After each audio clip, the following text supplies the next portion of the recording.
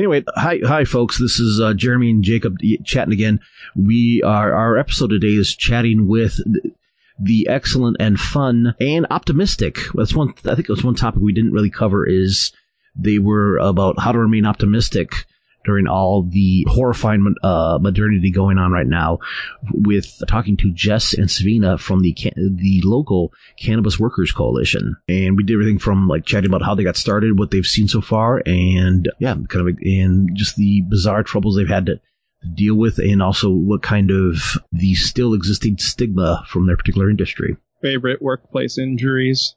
Yeah. And some like less favorites, but yeah, there you go. Anyway, yeah. Also, if folks out there, if you have any, just to get this out, throw this out there instead, we rely on support from you, the listener. Check us out at patreon.com/givingthemic. If you have any questions or comments or suggestions for future guests or recommendations for Korean places to go to in Portland, feel free to hit us up at givingthemic@gmail.com.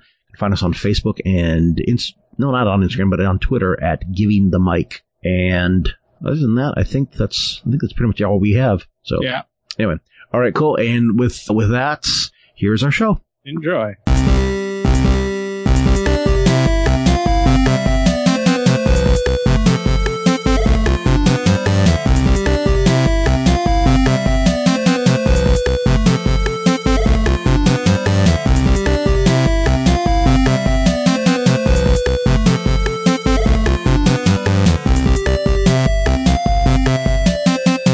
Hello, everyone. Welcome back again to Giving the Mic to the Wrong Person. I am your host, Jeremy. With here is Jacob. Say hello to the nice people, Jacob. Hello to the nice people, Jacob. Excellent. And we have some new friends joining us from the, would you say what, recently formed? Somewhat newish? Oh, yeah. Recently formed Cannabis Workers Coalition. We have Savina and Jess, so say hello. Yeah, go ahead, Jess. I'll let you have the mic. Hello, everybody. My name is Jess, and I go by she, her, and I'm the volunteer coordinator and outreach director for CBC. Hello. Thanks for having us. And my name is Savina. I'm the executive director of the Cannabis Coalition. Excellent.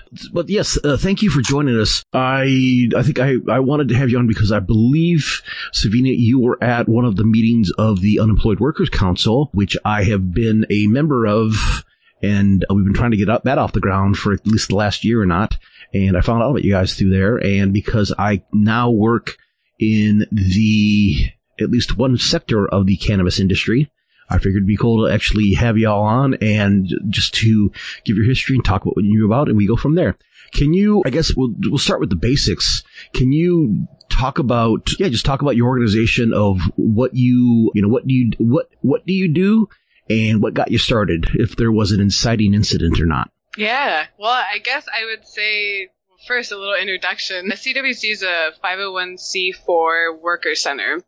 And there's very, very few worker centers on the West Coast. In Oregon itself, there's one other.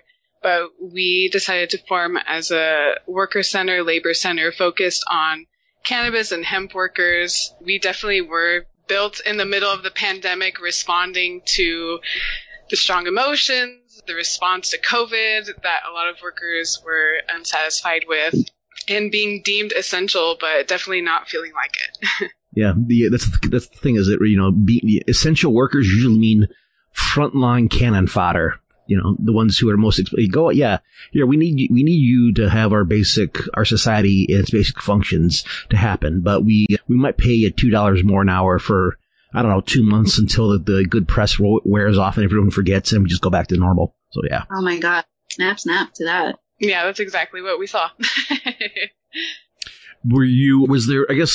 Was there a particular incident that kind of, can y'all talk about your backgrounds or what led you to setting up a worker center in this particular, I don't want to make a pun and say this field, but I guess in this particular industry, such as it is.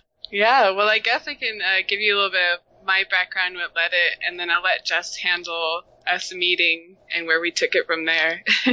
Sweet, please go right ahead. Yeah, but I would say I've been working in the industry for 5 years, and before that I was just a low-wage worker. So very familiar with the abuses and things that go unreported or unnoticed at a workplace. After the murder of George Floyd, the whole nation was, up in arms. And I definitely was a part of that. Very upset, didn't know how to channel it. Mm-hmm. But when it came to the cannabis industry, luckily, this wonderful group, Can Inclusive, reached out to me and had me help them build the accountability list, which was a direct response to the black boxes, if y'all remember that from last summer. Just a day, or was that more of a week thing? I can't remember how long that was supposed to be. It was a day, yeah. Yeah, I think I just remember it happening, but without, it was one of those things where the actual, parameters of what everybody's supposed to do wasn't the most clear. I don't know what that is.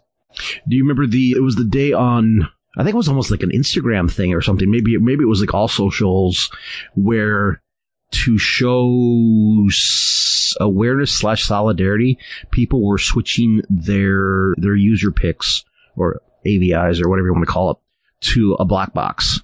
And some folks still have theirs, but okay. How did that it go? was like the lowest form of action that you could do. Yes, almost as much effort as the Facebook custom frame little Chiron adding to your picture or adding a flag for a particular, when a particular tragedy happens. Exactly. I mean, there was no action, and so the direct response was to create a open database that logged all of the cannabis companies that are pledging this quote-unquote support to Black and Brown communities, and then later going to follow up with them to see actually what became of it, if anyone actually did make any movement on those promises, or if they were just like those black boxes, hollow and empty. So, I mean, after doing that was my first step toward fighting back against something that I thought was like a complete monolith, which was the cannabis industry. And once you get a taste of that empowerment, you want to tell everyone else that you can beat the man, that, you're able to take things into your own hands. So then I just really got into researching into cannabis labor rights, what rights were afforded to cannabis workers, what people didn't understand. And I was very surprised to just see more often than not, it's just a complete confusion around labor laws because of cannabis federal designation. There's employers in legal states that feel like they don't have to pay minimum wage because those are federal guidelines. And because cannabis is not federally legal, it doesn't apply to them. So it's just like absurdness, and you hear these wild stories. And then that's when I reached out to Jess. And she really, to me, was a beacon of light and hope. She's also been working in the industry for a long time. So Jess, I'll let you take it from there. Jess, you are muted. There you go. Dang it. Thank you. We edit these things, so. Oh, that's awesome. You're a wizard. I love it. So, geez, where to start? I've been working in cannabis for about a little over a decade now. And I started in California, and I had the opportunity to move up here in Oregon. And it really felt like love at first sight, honeymoon phase. Like, you just cannot see the wrong in things, because as a woman of color and just being where I was at, I just couldn't believe that I was now able to work in the industry and not go to jail, and I could pay my taxes. And I was like, well, like, this is big stuff, big deal. But what I started noticing, something that I wasn't aware in California, but I became very aware when I moved to Oregon, is the discrimination and racism. And not to say that experiencing all these things really started to make working in the industry feel really dull and lackluster. And I remember distinctly feeling that, well, there isn't an HR for this company that I work for. So for example, the CEO of the first dispensary that I worked at, he was just a bigot, and, he was racist, and he was just, not apologetic about it. And I remember when he would make comments, I was like, I wanted to say something, but I was afraid to lose my job. And so I remember thinking, like, I guess I'll just suck it up and pretend he didn't say that. And, that was just like multiple, just so many issues with working for a mom and pop shop as well, And so when I had the opportunity to move to Oregon and continue working in the cannabis industry, I thought it was going to be different, but I also didn't really know what to expect. And it was just really alarming to me, like the way that as cannabis employees, the way that they're treated, the lack of appreciation and the exploitation. And I remember I was ready to throw in my towel because I was like, fuck this and fuck everybody. I'm done because this is not what I thought this was going to be. And I had met Savina at another event and, flash forward, we end up linking up and she tells me about this vision that she has for CWC. And I hadn't heard of anything like it before. And it just really seemed like something that we really needed in the community. And that's actually what got me to stay in the industry. And now that we've been working with other organizations and just with other workers on different levels, different positions, it is so mind-blowing that it doesn't matter that I was in California, but I'm here in Oregon and I'm speaking to these different people from different backgrounds, who are having different experiences, but they're all stemming from the same things: racism, discrimination. People are taking advantage of the fact that you don't necessarily know your worker rights, so that they can, so I have a lot to say. So it's just being able to be a part of this is giving my life a sense of purpose, because when we work with the other workers and, we hold space for them and we verify their experiences, it really breaks my fucking heart when I see them kind of like for the first time, maybe they feel safe. And then the phrase that I've heard now is, I thought I was crazy. And so being able to do this work, it's not easy and there's no blueprint for this, which makes it frustrating, but very exciting. Yeah, we're a lot of, any sort of things in this industry have been legal in Oregon for only 5 years, less than 5 years? Yeah, it was legal. It was recreational in 2015. Okay, yeah. So we're still in, I would say, in an infancy, but there's been such a dramatic boom and increase. There's so many people that are moving out of state as investors and owners, buying dispensaries and buying it up like a monopoly. Yeah. And it's just really out of hand, Yeah. It's the same. I don't know if we've quite hit the level yet where we're going to have nothing but private equity vampires descend on and start hoovering up everything. But yeah, it's kind of a thing where we live in a world where now even, Cuomo was effectively forced to legalize it in New York. And I think the Alabama State House just legalized medical. So, things are happening.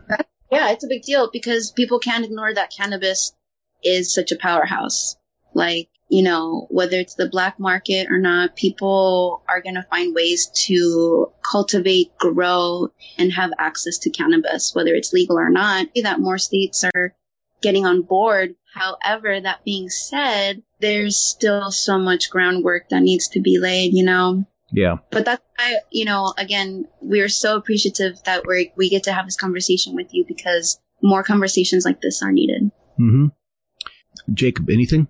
Question? This is not a subject that I really know anything about, but it is rather striking to me now that I think about it that the thing that I saw coming up in headlines for a while were stories about how, because of the sort of gray legal area that this industry exists in, where it's still technically illegal federally, that means that basically a lot of the people who are working in the industry had trouble with banking. So you would sell a bunch of stuff and then you would have to figure out what you would do with the money. And there was a whole lot of concern about this, but it's kind of amazing to me now that I think about it that, logically speaking, there would have to be just a ton of opportunity for employers to abuse their employees. And I have never seen an article about that. Yeah, it's kind of funny, but local news will cover when you have a robbery at a house or some minor vandalism, but say the millions to billions of wage theft that happen in a metro region every year doesn't quite get reported. Funny that. Yeah. Yeah, exactly. The concern is always, about a Starbucks window that got busted up, but there isn't really a lot of conversations about what the actual Starbucks employees think about anything. Yeah. I was just to specify my day job is actually far more I don't think it is, it's more legal-ish, but it's still plenty of gray area because I actually work not so, let's say less cannabis, but more CBD extraction, which is much more like the industrial side. So, although it was one of those things where I think, yeah, even on that side where you can go, there are plenty of states, I was just in Georgia in the last weekend in Savannah, and you can get, again, gas stations will have a little, like I said, CBD stuff that you can pick up there. Yeah. I would definitely say, once you start seeing these states open up, it's almost like you can see a pattern. First it kind of starts with the CBD, hemp stuff, get their feet wet. Then comes a little bit of the education, how you can integrate THC and, smoke it maybe put it in your pot pie, make it real funny. But then what we see, especially from like our website traffic, is we see the headlines of people legalizing, and then we see a boom of people coming to our website looking for information on, now I'm going to be a cannabis worker. What are my rights? What can I do? Mm-hmm. They're coming from Alabama, Ohio, Massachusetts, like places where traditionally have super weak labor laws. Yeah. We just start seeing this influx. And so it's just kind of crazy. I don't know. It's kind of, it just strikes me as very much a parallel with everything else of how we have been, kind of this, having a left that has been trying to reconstitute itself over the last few years, and even have to, having to relearn things from not just decades, but like almost like a century or more ago. And it's kind of a thing like, okay, we have this new mass industry that a lot of people work in who are, completely unorganized, and it's, and are, of course, getting exploited in. And so time to figure out how to do, it's like not only is the industry being formed, but at least this time, a lot of people working in it are just trying to, learn ways of organizing too. The banking thing especially was like pretty hard hitting because it's very much one of those infrastructural, like less glamorous bits that again don't really get headlines because it's kind of a thing where, but it's like one of those very, day-to-day, almost like quotidian details. The problems you have to solve is like, okay, well, in my case, because like I think CBD that was that had like sub-minuscule amounts of THC in it. Was I think effectively legal. It was more, I think, the Farm Bill went through and it kind of legalized it nationally, I think. But all of the major banks were so gun shy about even like this legal, technically non-psychotropic substance that nobody wanted to fund it.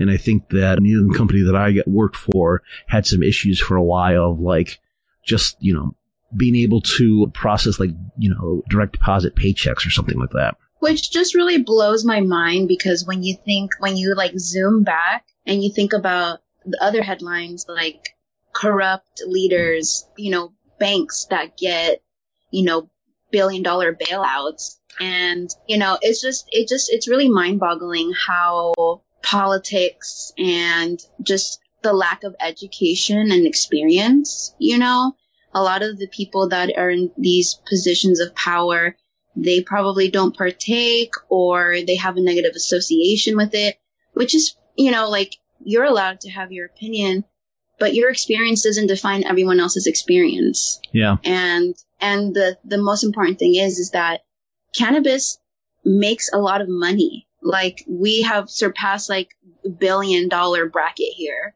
And for example, here in Oregon last year, amidst the pandemic, we had the Oregon, the fires. And for a lot of us, including myself, getting hazard pay was almost like a slap to the face. You either didn't get it, or when you did get it, it was like maybe a month or two at that. Yeah. And then you were expected to continue going on your merry fucking way. Excuse me? Yeah. It's just, if you're lucky, like here, you have some masks to wear. Oh my gosh. Yeah.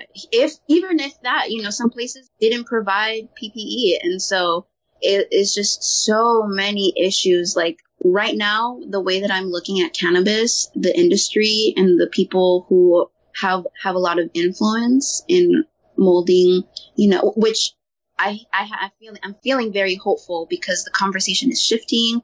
And I think with more conversations like this, and then just more people that are willing to come out and share their stories is another thing, because we're not, again, we're talking about headlines, right? So people can also shine light to these other experiences, which they themselves are headlines. Like every person that works in the industry, I guarantee you can tell you a motherfucking crazy story of an experience that they've had working at the dispensary, working at the fucking farm, working for a distro, you name it.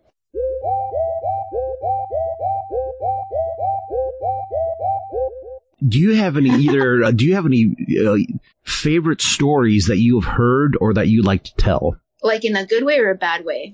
Your choice. Either good weird or bad weird, or, notable because it was, notable for being great or notable for being god awful. You want to take this first? Well, I could say I'll start us off with an inspiring story. Sure.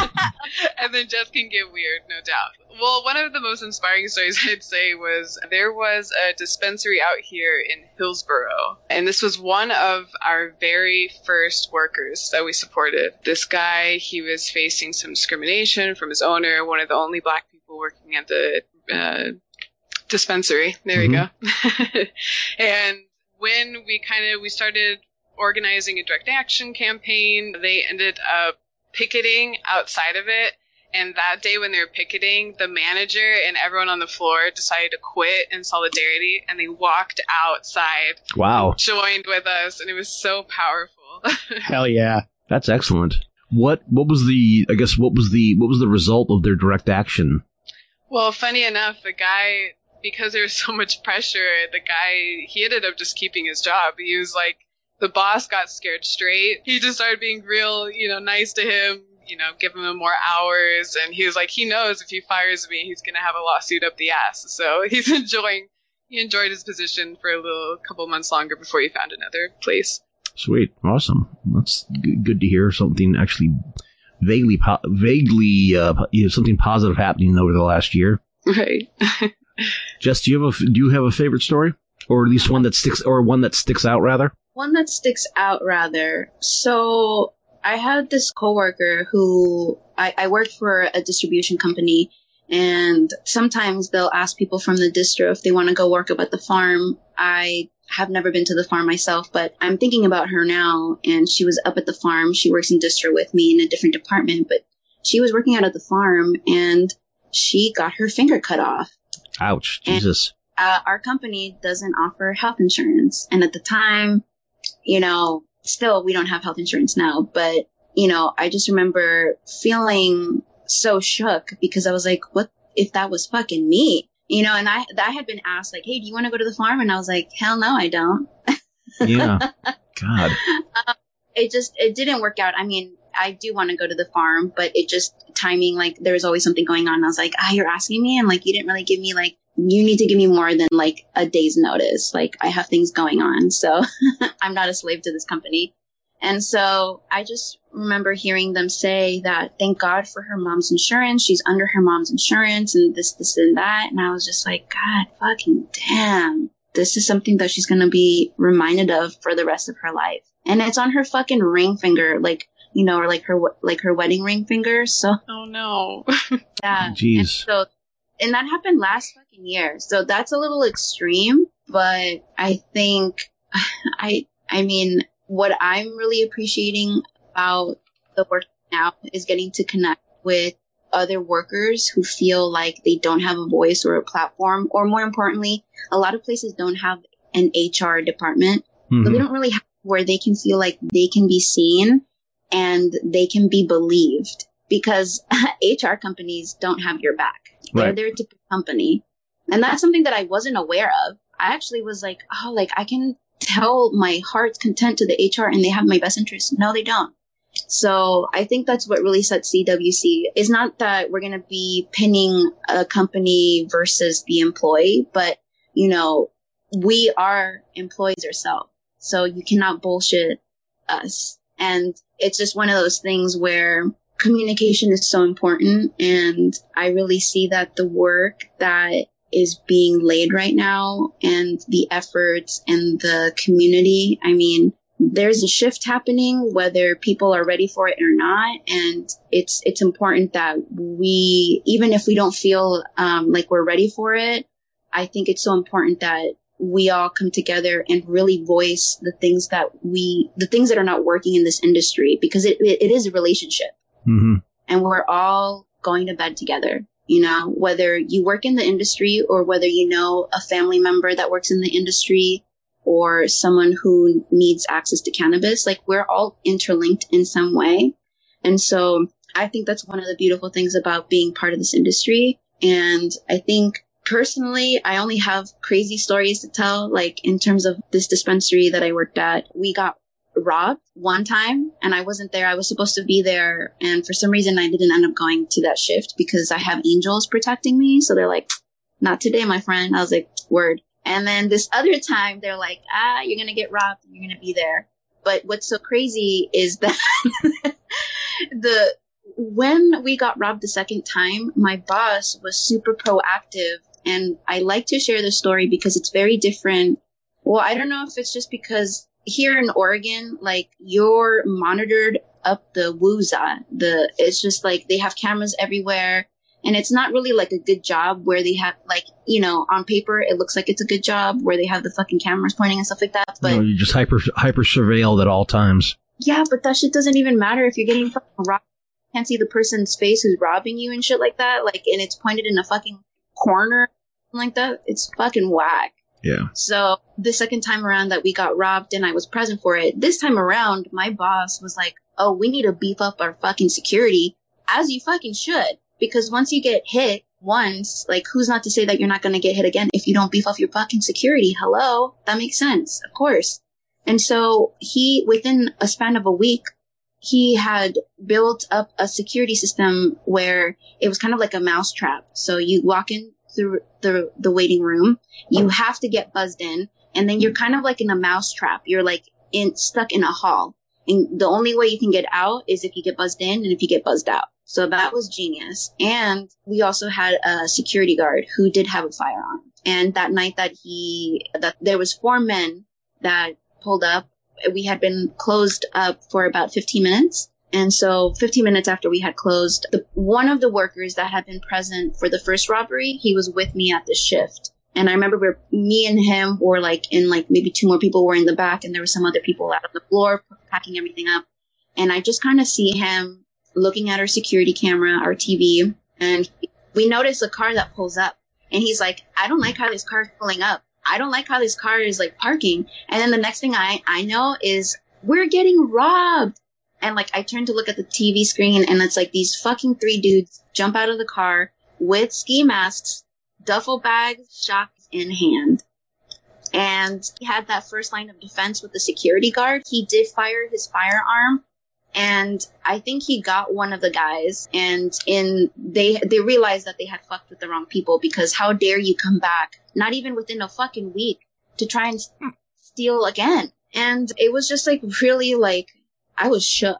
And we found out that these people, you know, after, you know, we collected ourselves and then we went to go scope out outside to see if it was clear. We found some fucking meth bags. These people were fucking tweaking, ready to rob. And so we had obviously called the police. And when they showed up, it wasn't just one car. It was like 3 or 4 cop cars, and they were all taking their leisurely time. Super dicks. We told them what happened, and they're like, well, you're a fucking dispensary. What do you expect? They didn't say it exactly like that, but that was the demeanor. So that's one of the more wild stories, because, you know, we're really big on community. And at the same time, not everybody that's part of that community wants to be part of community. They're watching you. They're paying attention. We're talking about money being in these dispensaries and them not having the access to put all of this money somewhere safe. Yeah.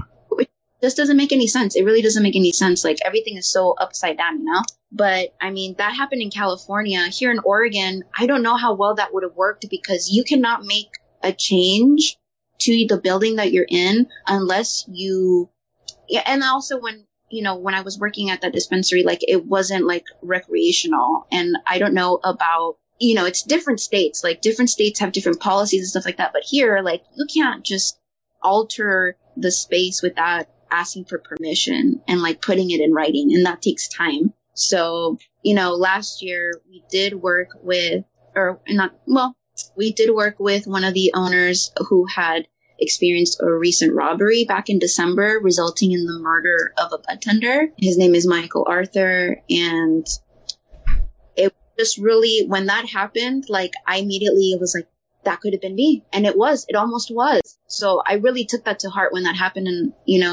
not just stories like that, but like when people don't realize how dangerous it is to actually be on the front line, people don't think about that. Yeah. Sorry. Rambling. No, it's perfect. I'm wondering, is it the nature, is it kind of like the assumed associated culture with it that kind of brings the kind of like regular person to, who in some cases just either like wants to work retail or just wants to get involved. But I'm just wondering, like, how much of that is like, does that work as a detractor, and it kind of like, it's there that it really kind of like helps the more naive types, kind of come forward just to get involved because, like, it's like somebody who really enjoys video games, who wants to go work at a GameStop and doesn't quite realize the day-to-day reality of chain retail. Well, I will, I honestly, I'm not, that's a really good question and a hard question. Oh, thank you. And also I've had a little bit of, I've finished my whiskey by now. And so I'm just swimming in deep thoughts. But I will say this. No, we're a show that we pride ourselves in our deep thoughts that are usually are conjured up by whatever we're drinking at the time. So please feel free.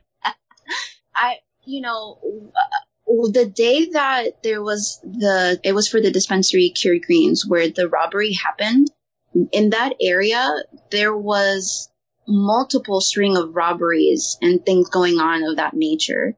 And the police didn't really seem to prioritize or have a sense of urgency. And so I just think that there is this stigma of like the drug lord and like we shouldn't be protected because we're kind of like asking for this, which is really fucked up because no one is asking to be shot at work while you're on the clock. Yeah, it's like a bunch of guys join the PD whose pretty much their knowledge of the industry is informed by nothing but endless Miami Vice repeats. Yeah. That second story you told it sounded like an injured suspect and they were using a vehicle.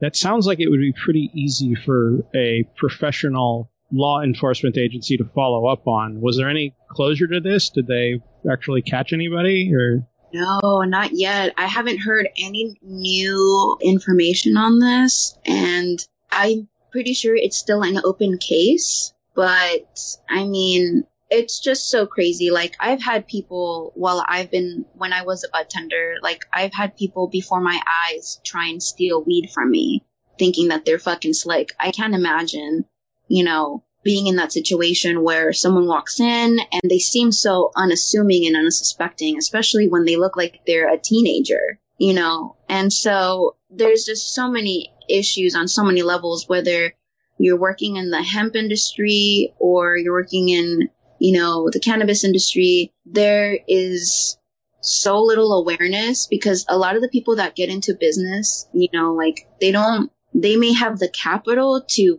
get invested into this, but maybe they don't really know how to run a company. Mm-hmm. They're just in it, and then they don't have the best leadership skills. And on top of that, if I have to say, the number one issue is communication. The communication is fucking sloppy. It's all over the place. You don't know what you can and you can't say. People again, there's some people that are, it's a barrier to entry, and to finally get your foot in the door, why would you jeopardize that? Yeah. So it's a catch-22 and it's painful. That's rough. Is there a particular segment of the industry that you find out that you focus on covering, or does it kind of, be it either in retail or in agriculture or more of an industrial manufacturer or even like in distribution, or is it you're trying to just do industry wide?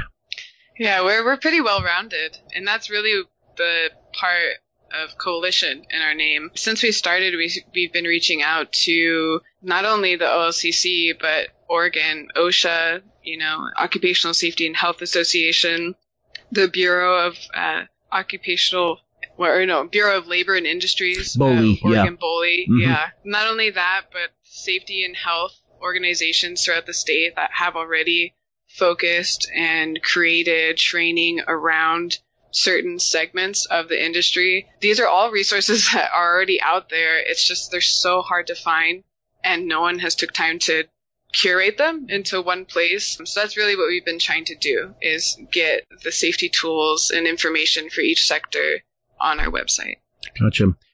When working with the more institutional, agencies, have you ever encountered any kind of like much more like negative reaction to just the kind of business it is, or is it pretty much the majority of the people you deal with are pretty much like just kind of like cool and accepting with it? Or is it? Do you ever get a lot more? Do you ever just get like a lot more shit from some bureaucrat because of the industry? You'd be really surprised, but I would say a lot of the agencies are really eager to learn about cannabis and the culture around it and just better understand it. And I think it's because there's this moment of unlearning where they're understanding what their parents or grandparents have preached to them or what they've been taught in school was wrong. It's being contradicted daily by new information. Right. And so they're just interested. They want to know. I'd say most of the time when we talk to agencies, we're just educating them on cannabis, how it works, the culture of it, so that they can better understand and give us more, helpful support when it comes to actually taking action against employers or educating workers. Excellent. At this point, have you gotten good enough at it where you've worked up like an intro little, like an intro packet, a little educational packet that you send if you have to, you have like, okay, here, I'll send you the packet. And it's like a PDF with all of the information to somebody new. Or is it just kind of, you just have to like, talk through somebody new each time? That's a really smart idea, but we did recently just get a seat on the Cannabis Competency Subcommittee. So we're actually currently working with the Portland Cannabis Policy Oversight Team, CPOT, to create literally just that, kind of like 8th grade reading level, basic understanding of what cannabis is, the history of it, the culture of it.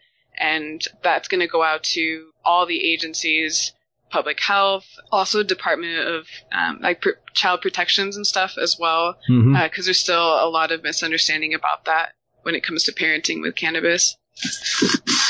Gotcha. Yeah, it's kind of a thing of once in a while you still will get, either like local news or Fox News freakouts about try to like scare up things like, oh, what happens if your kid somehow gets a hold of your gummies and their Halloween candy or some weird. What's going to happen, and this is assuming in an ideal situation that these kids are not allergic to anything, they'd be like my doggy, which is they'd be fucking like, I can't do anything, what the hell's going on? They'd have to ride the fucking wave, and then they'd be okay.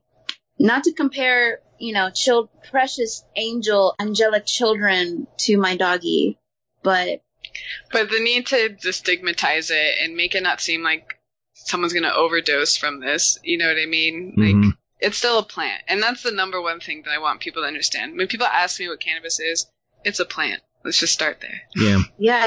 You're going to go into your yard. You're going to pick your sunflowers. You got your dandelions. You have your rosemary. Oh, you know what? I think I'll pick a little bit of this blue dream because I need to just chill. There you go. Are there any sectors of the industry or even like locations in the state that you wish you had better penetration to, or like where are you thinking of expanding to if you could? Yes, I would definitely say Southern Oregon. That's where all the growers are at, and unfortunately, that's where we get a lot of complaints from, mostly from farm workers and the people out there. So we definitely want to increase our presence in the South, or try to connect with more employers that are down there and maybe give them some tools, some resources that we're just hoping, good intentions, that they don't have, and that they're still acting in good faith, but who knows? I think that's that Southern Oregon is where, of all people, Jim Belushi bought a bunch of cannabis farms because he now has, as I guess it's apparently it's in its second season. He has his own like reality TV show set on his Oregon weed farm. Love it. Like, and during the uprising last summer, because he would come up to Oregon, he'd fly up to Portland to just check out his farms and whatnot. He would be spotted just kind of like wandering around downtown, during the protests, just talking to people. It's like, hey, what's going on? What's up? And so there were people posting, it's like, yeah, hey, I'm here, explaining what Antifa is to Jim Belushi on like a Thursday night.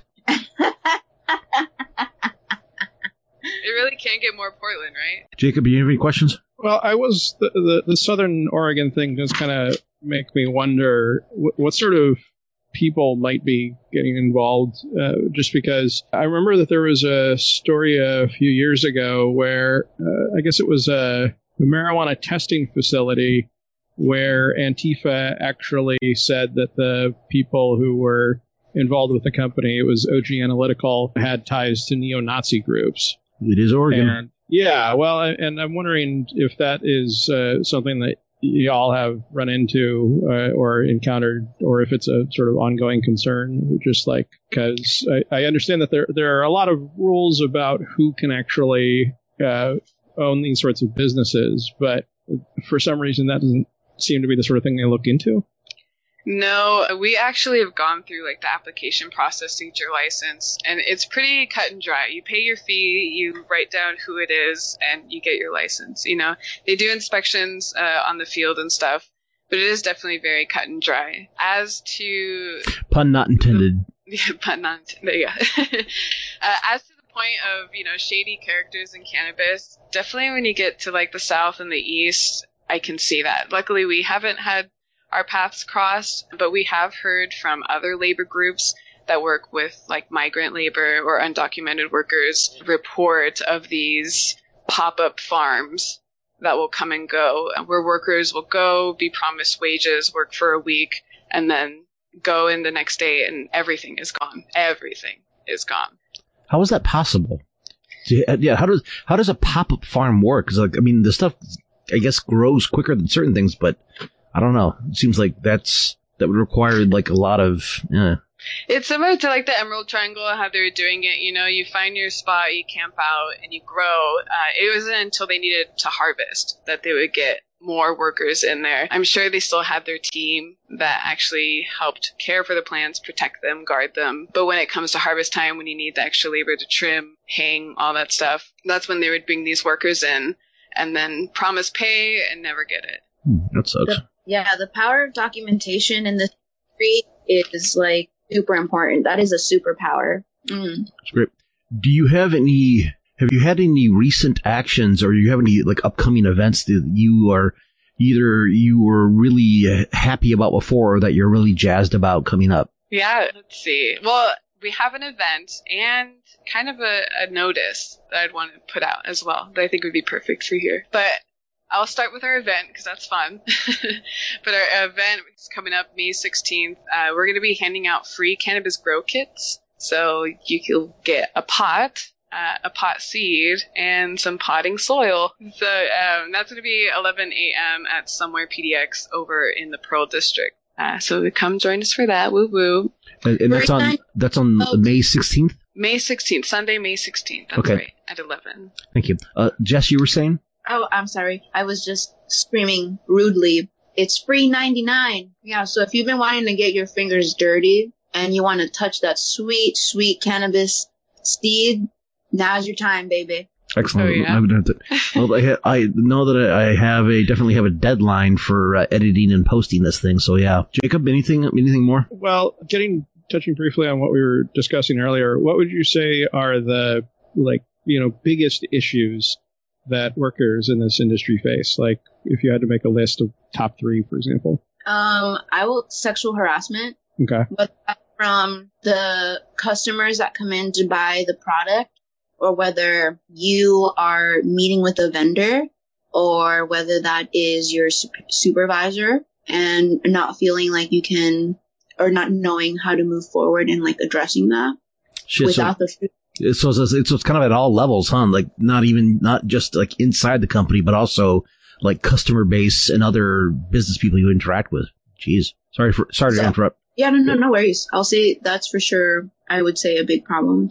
Let's see. I would say following up to, and we were touching on it a little bit, is just discrimination in banking. You know, businesses face it, but you don't think workers face it. And I've heard of people having their accounts closed after deposits have been made from their dispensary name, LLC. People being rejected for loans, home loans, auto loans. People don't realize that working in the industry, you also kind of take on a level of liability and risk. So definitely want to get that out there. It's not so fun, sunshine, hippie rainbows. Actually, that is an interesting point of, I guess you don't, have you had, when doing like basic education of not just the businesses, but also maybe some of the employees, because I guess this definitely is one of the circumstances where even when you do get kind of like, you know, sunshine, fun time hippies, work, you know, getting involved there, it's almost like, it seems like you wouldn't have to do much to radicalize them after they've had, you know, enough bad experiences. It's kind of like, you know, the reality takes care of that. Yeah, I would definitely say the reality of working in the industry, well, either does two things. People get really fed up about it and they quit and move to other industries or out of the state entirely, or you just deal with it, you know, kind of like Jess was saying. Unfortunately, there's this huge fear of being blackballed, or I don't know, blackbooked. I don't know the best word for it. No, blacklisted. Blacklisted. But being blacklisted in the industry, and I've actually seen it happen, you know, to my husband. You know, you just do something as simple as standing up for yourself, decide not to take whatever petty shit at work, and then word flies through that this is a wily worker and that they'll give you problems and not to hire them because they're loud or obnoxious or whatever usually underlying racist term they want to use. Speaking of like, trying to combat kind of like shitty industry designations and all that, have you hooked up with any more, say, prominent, like local, like leftist organizations, like either like DSA or IWW, about trying to scale up or trying to organize some people or trying to do some actions together? We've had some conversation with like UFCW down in Salem. The only reason why we drew back from that was because near the beginning of our founding, we were helping some workers over in Illinois when they were organizing with Green Thumb Industries. It was actually pretty big in the cannabis union news, you know, vein, if you're into that. But while he was organizing, he got to see firsthand, you know, the Wobblers come in, UFCW, and just the way that they would kind of manipulate some stuff or, you know, make false promises or one-upping each other. It kind of left a salty taste in our mouth. So we're all down for rank and file unionism or, you know, just coming together as a collective as much as you can legally without, you know, breaking the NLRB. But AFL-CIO unions, we're a little hesitant on. I would love to kind of reestablish that relationship and see what it could be like, but I've seen it fail too many times. Well, that's too bad. You know, I was just wondering, like, at some point, what point of, I don't know, not necessarily industry maturation, but maybe even like just the cultural development where the push for more either labor organization or even like people getting more and more folks getting into, say, like, you know, worker cooperatives really starts taking off again. Well, I really think, you know, it starts with the education and knowing that people can get together in numbers. I know Have a Heart organization, if you guys remember them. They started in Seattle, but they moved down to Oregon in, I think, 2016, kind of right when the market flipped. But they were the first dispensary down here to unionize. So we actually did have a couple of cannabis union shops, but they didn't last long. Wow. For one reason or another, I think it was like 6 months after they unionized, all the locations closed. And then it's been just pretty silent on the front ever since. Was it just because of like the commodity price crash or something, or because everything got flooded? And Probably. I mean, I Yeah. can totally see that. And I got to peep at their union contract, and what they were promising was really, great wages. At the time, it was like $16 starting out, which is like $5 more than minimum wage, and promising yearly raises. So they had really great stuff, but I think maybe for that company, it was just over-promising maybe. Not too bad. Jess, you are muted.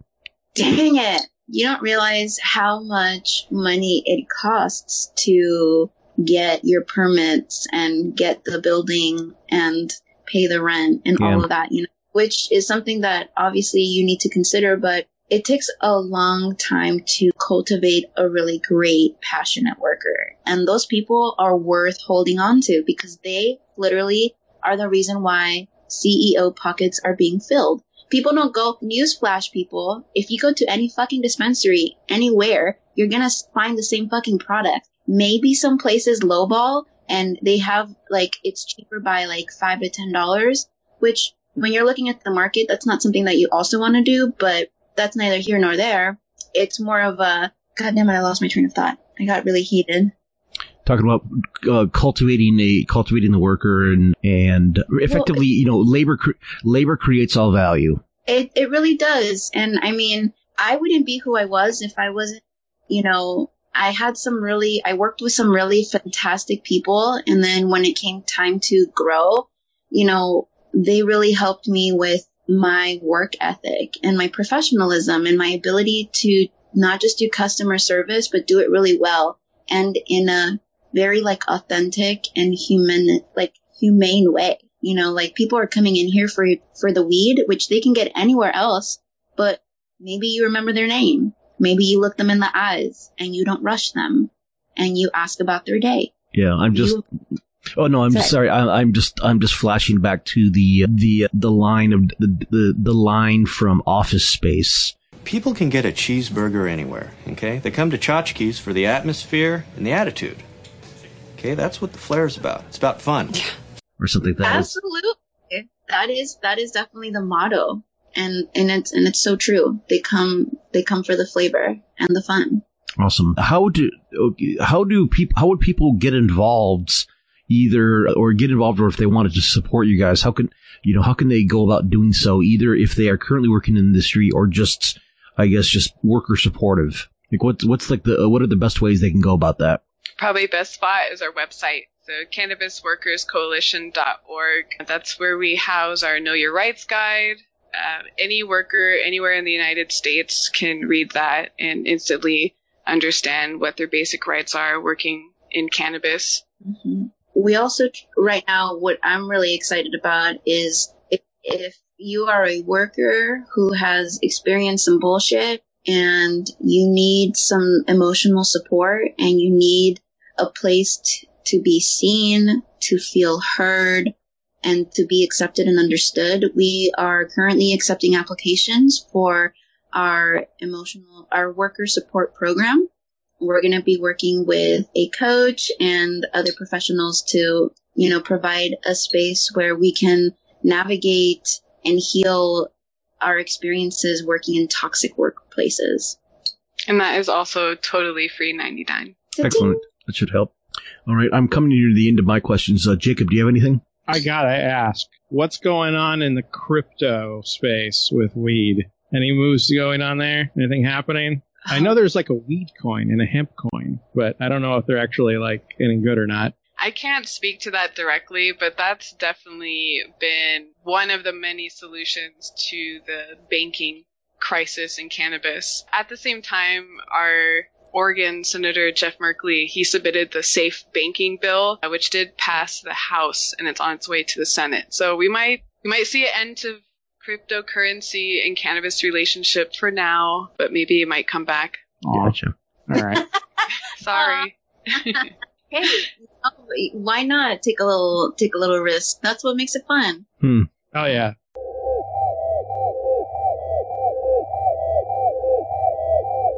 All right, great. I guess just wrapping things up, the only thing we have for a regular segment on our show, well, first, before we get into that segment, are there any topics that we missed that y'all wanted to get into or at least touch upon? I did. If I could, just make that one notice to Oregon workers.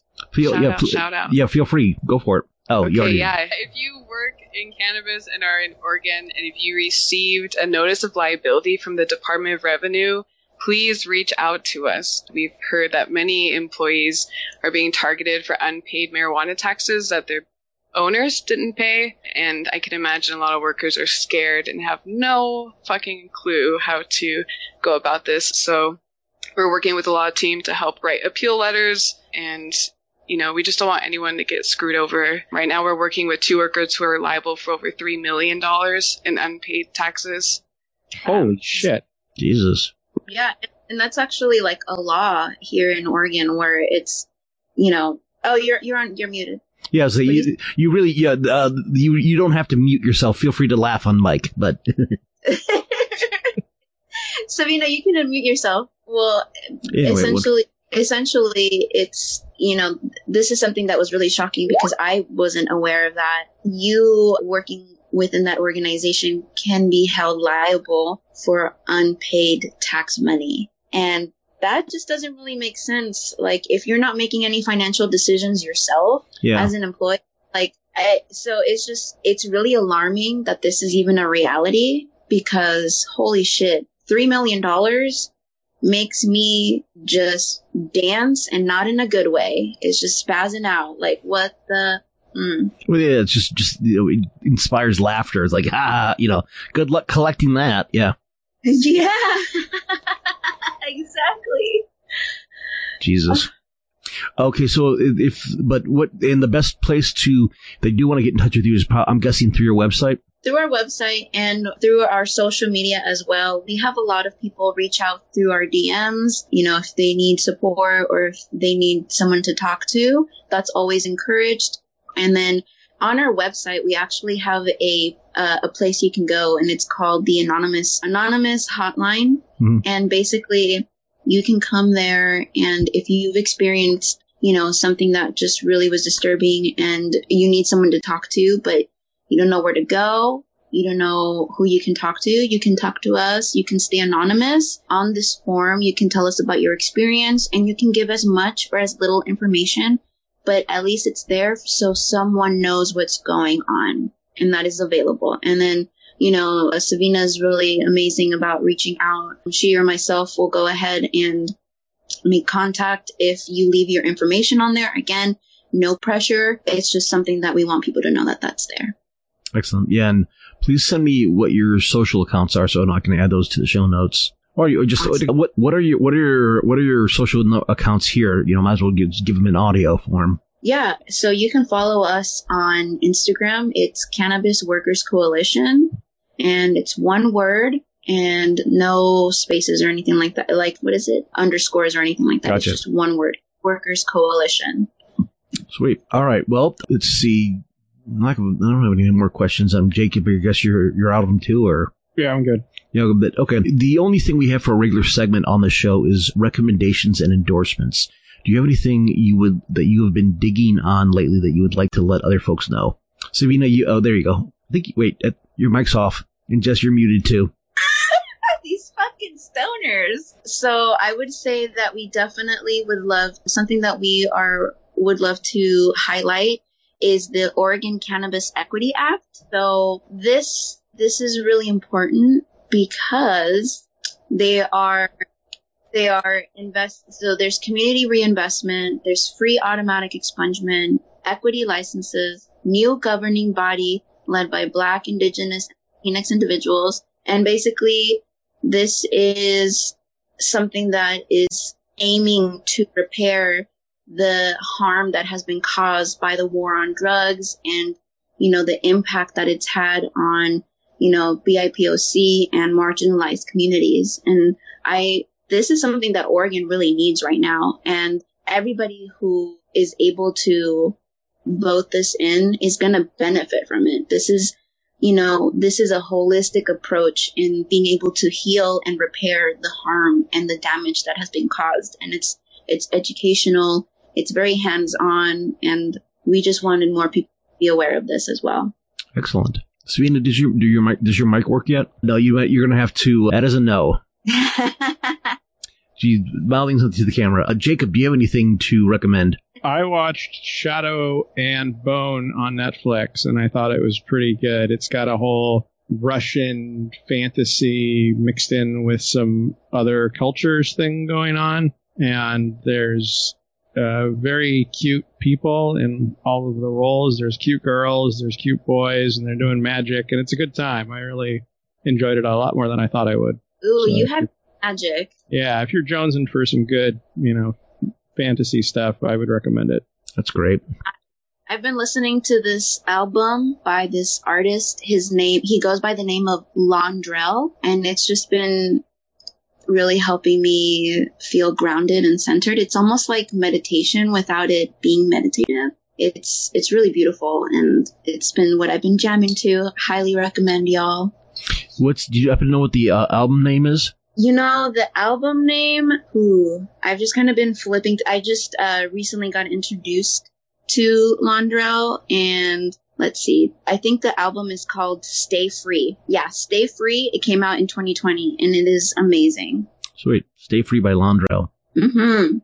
That's great. I will recommend... What will I recommend? I'll recommend the new... There is a new Dinosaur Jr. album out that's pretty good. Also, I'll say check that out. Also, I recommend visiting the town of Savannah, Georgia, where and also checking out the nearby Tybee Island, where we went to because my brother got married there, and we were fully vaxxed and traveled, and it was a hell of a time. And it's kind of cool it's very interesting to go to like another part of the country where you have, much like Portland, which is kind of like this grid laid out city built out of a forest, to go to the south and visit a city that is, a grid layout carved out of a forest. So that was a very good time. That's so beautiful. You said Savannah, Georgia? Yeah, Savannah, Georgia, on the East Coast. Very cool. Okay, I guess that's pretty much all I have for today. You guys gave your contact info, I believe. So other than that, I think that is does anyone have any final words? Stay lifted and smoke weed every day. Smoke weed every day. There we go. Yeah. All right, cool. Excellent.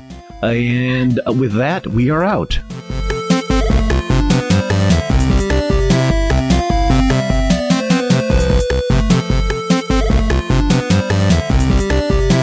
All right, excellent. Well, thank you very much for joining us. It was great to finally meet you, and a great little chat. And hopefully I'll be able to turn this around quick enough. Yes. So. We appreciate you, and thank you for all that you do, and thank you for being fucking hilarious. I was a little nervous, I'm not gonna lie. Y'all are fucking hilarious. Oh, thank you very much. You were fine. You should start your own podcast. I mean, might as well. Every industry has its own industry specific, podcast line. So, and it's like pretty much all you need are, a couple mics, some headphones, and, enough money to either learn how to use Audacity to edit your stuff or pay somebody like $25 to cut together a little bit of audio. So, and there you go. It's effectively the modern version of, I always described it as a modern version of blogs and zines and punk bands and live journal and CB radio, all kind of mixed together. So I love that. So it's fun. Sabina, we might need to jump on. We might have to join y'all. But okay, cool. All right, with that, I will catch you all later. Jacob, stay in line so we can do the little wrap up. Okay. Okay. Thank you so much. We appreciate y'all. See you next time. Yep. See you next time. Later.